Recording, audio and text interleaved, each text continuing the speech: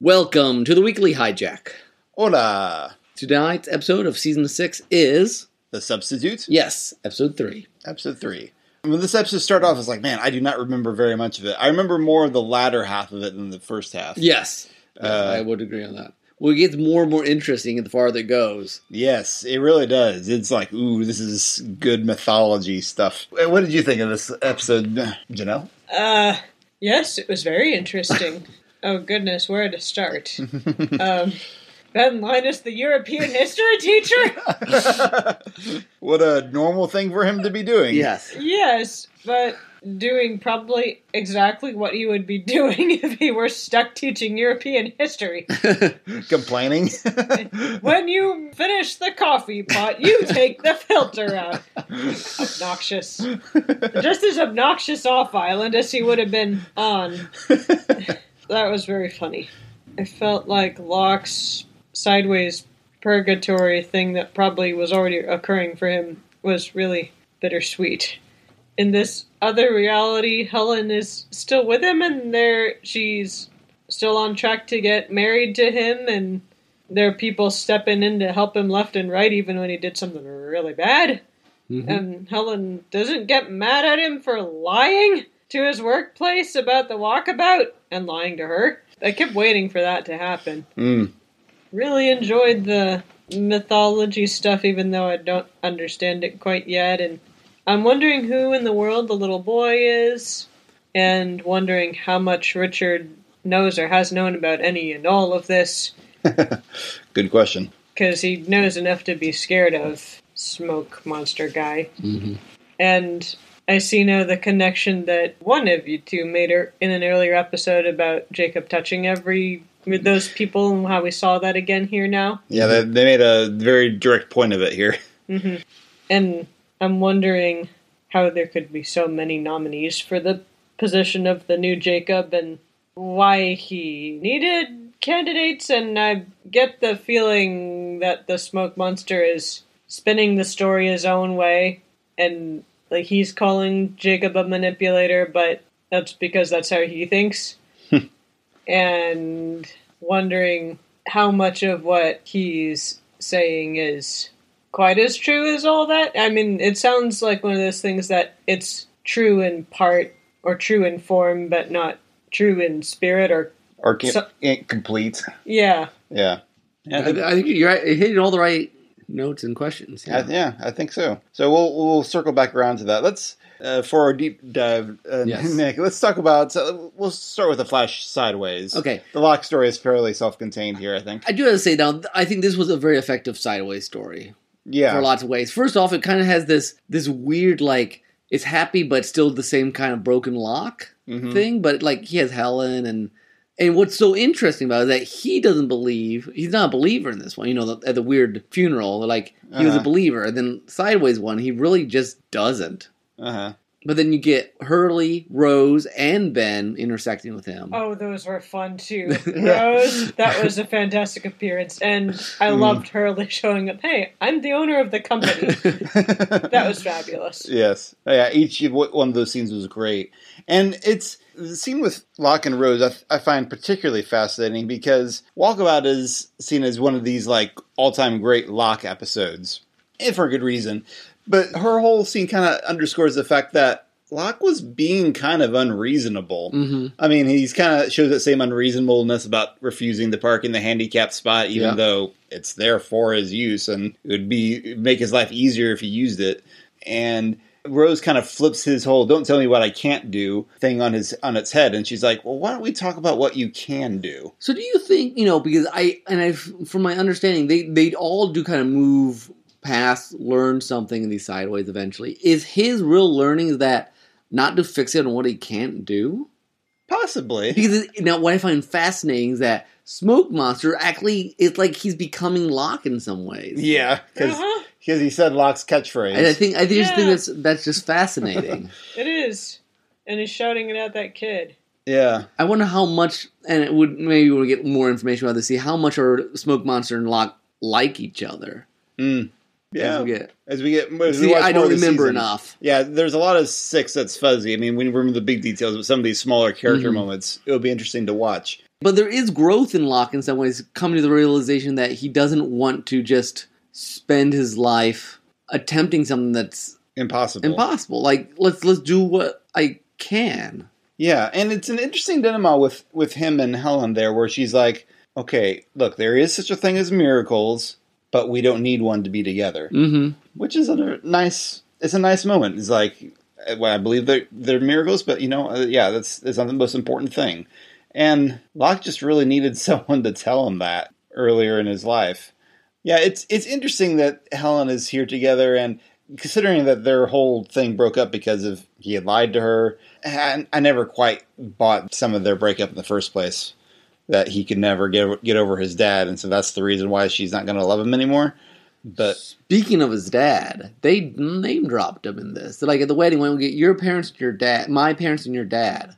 Oh dear. So, well, I believe that we get to see his dad at some point in these Sideways. Do we really? I think so. Okay. That's unfortunate. I did not remember that. That is fascinating, I think. We'll see what becomes of that. I do kind of love the idea, though, of Locke as a substitute teacher. I mean, we saw on the island, he does enjoy teaching, and he is knowledgeable about a variety of things. So it's one of those things that kind of makes sense in retrospect. It does make sense. It's funny, too. Yes, it is. All right, it's time for our lesson on, human reproduction. Oh, boy.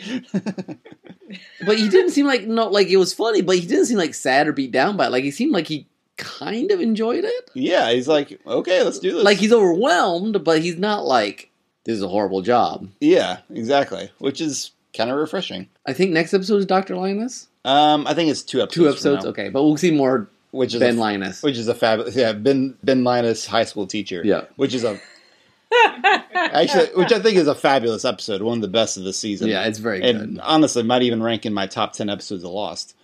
From my memory, but we'll see. So anyway, any other Flash Sideways stuff we want to talk about? Just a really fascinating Locke episode, which is kind of nice because, unfortunately, the only actual Locke episodes we're going to get now are in Flash Sideways. You know what's interesting, and maybe this is part of what was wrong with what Kate does. In some ways, I mean, like, Locke's setup is different. Mm-hmm. You know, he has Helen, whatever. What we know of Hurley is different. Yeah.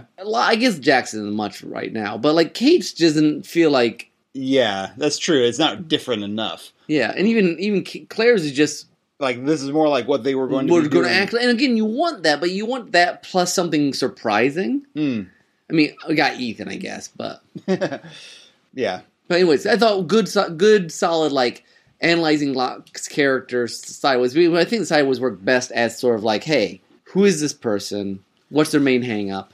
Sort of thing. And in a new way. Because you're right, that is important. Like, what we saw with Kate didn't feel... It was new a new enough, scenario. It wasn't new enough. It was like, I don't know. It's some special sauce there, I guess. And then, I guess, on the island, we have Locke, or not Locke, fake Locke, Man in Black. And then Richard first, yes. And Richard's just like, leave me alone. I want nothing to do with you. Poor Richard. Kind of interesting seeing him scared, because we've never seen him scared before this season. It's so weird. Yeah. So that really makes a bigger impact. And then... Man in Black on a recruiting mission. Yep. With Sawyer, which fascinating to see Sawyer in this episode. But Sawyer's like, you're not Locke. Mm-hmm. Yeah, like so perceptive. He's so good at reading people. I mean, we said last time that like some of what the last episode, what Kate does, could have been done in a previous episode. But Sawyer's like deep mourning period. Yeah. That kind of needed to be done, and we're kind of now moving from that into the all right, what do I do with the rest of my life? Or like, what's this what new fresh hell is this? Yes. This guy looks like Locke is. But it's interesting because he immediately goes into from a very smart, all right, I'm going to roll with the punches here, see what this guy has to say. And he doesn't trust this guy right away, which is smart. Mm-hmm. But yeah, it's interesting. And he starts giving us details like, what is, when he's like, well, I used to be a man. And some interesting hints about what is this smoke monster guy. Yeah, it's fascinating at this point because it feels accurate enough, but you don't know how much to trust. Like what things he's saying are true and what are not. And it's such an interesting thing that like smoke monster is evil, scary, and like especially since he's wearing the face of Locke, you have a certain amount of like I don't know, empathy almost for him. Well, and he says, like, oh, I'm so sorry. They never explained what was going on. Why wouldn't they do that? Yeah. That's so manipulative. So it is, because he's like, I'm on your side. I'm sorry. I didn't know. You didn't know what was going on. Let me tell you all the answers. And the feds are like, what are you doing? You're supposed to be evil, but you're telling us, giving us exactly what we want. It's so clever. I mean, because you're just like, it's clever, plus also just disarming, because it's completely not what you expected.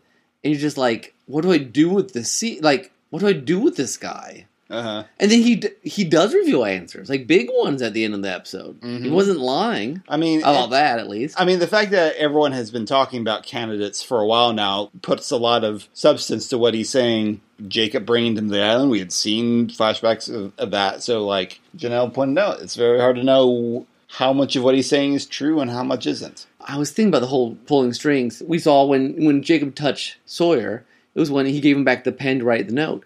Because if he hadn't wrote the note, he wouldn't have been trying to kill the guy in Australia, would never end up in the island. Whoa. Okay. And like Saeed, if he had not lost Nadia, would probably not have come back to the island at least.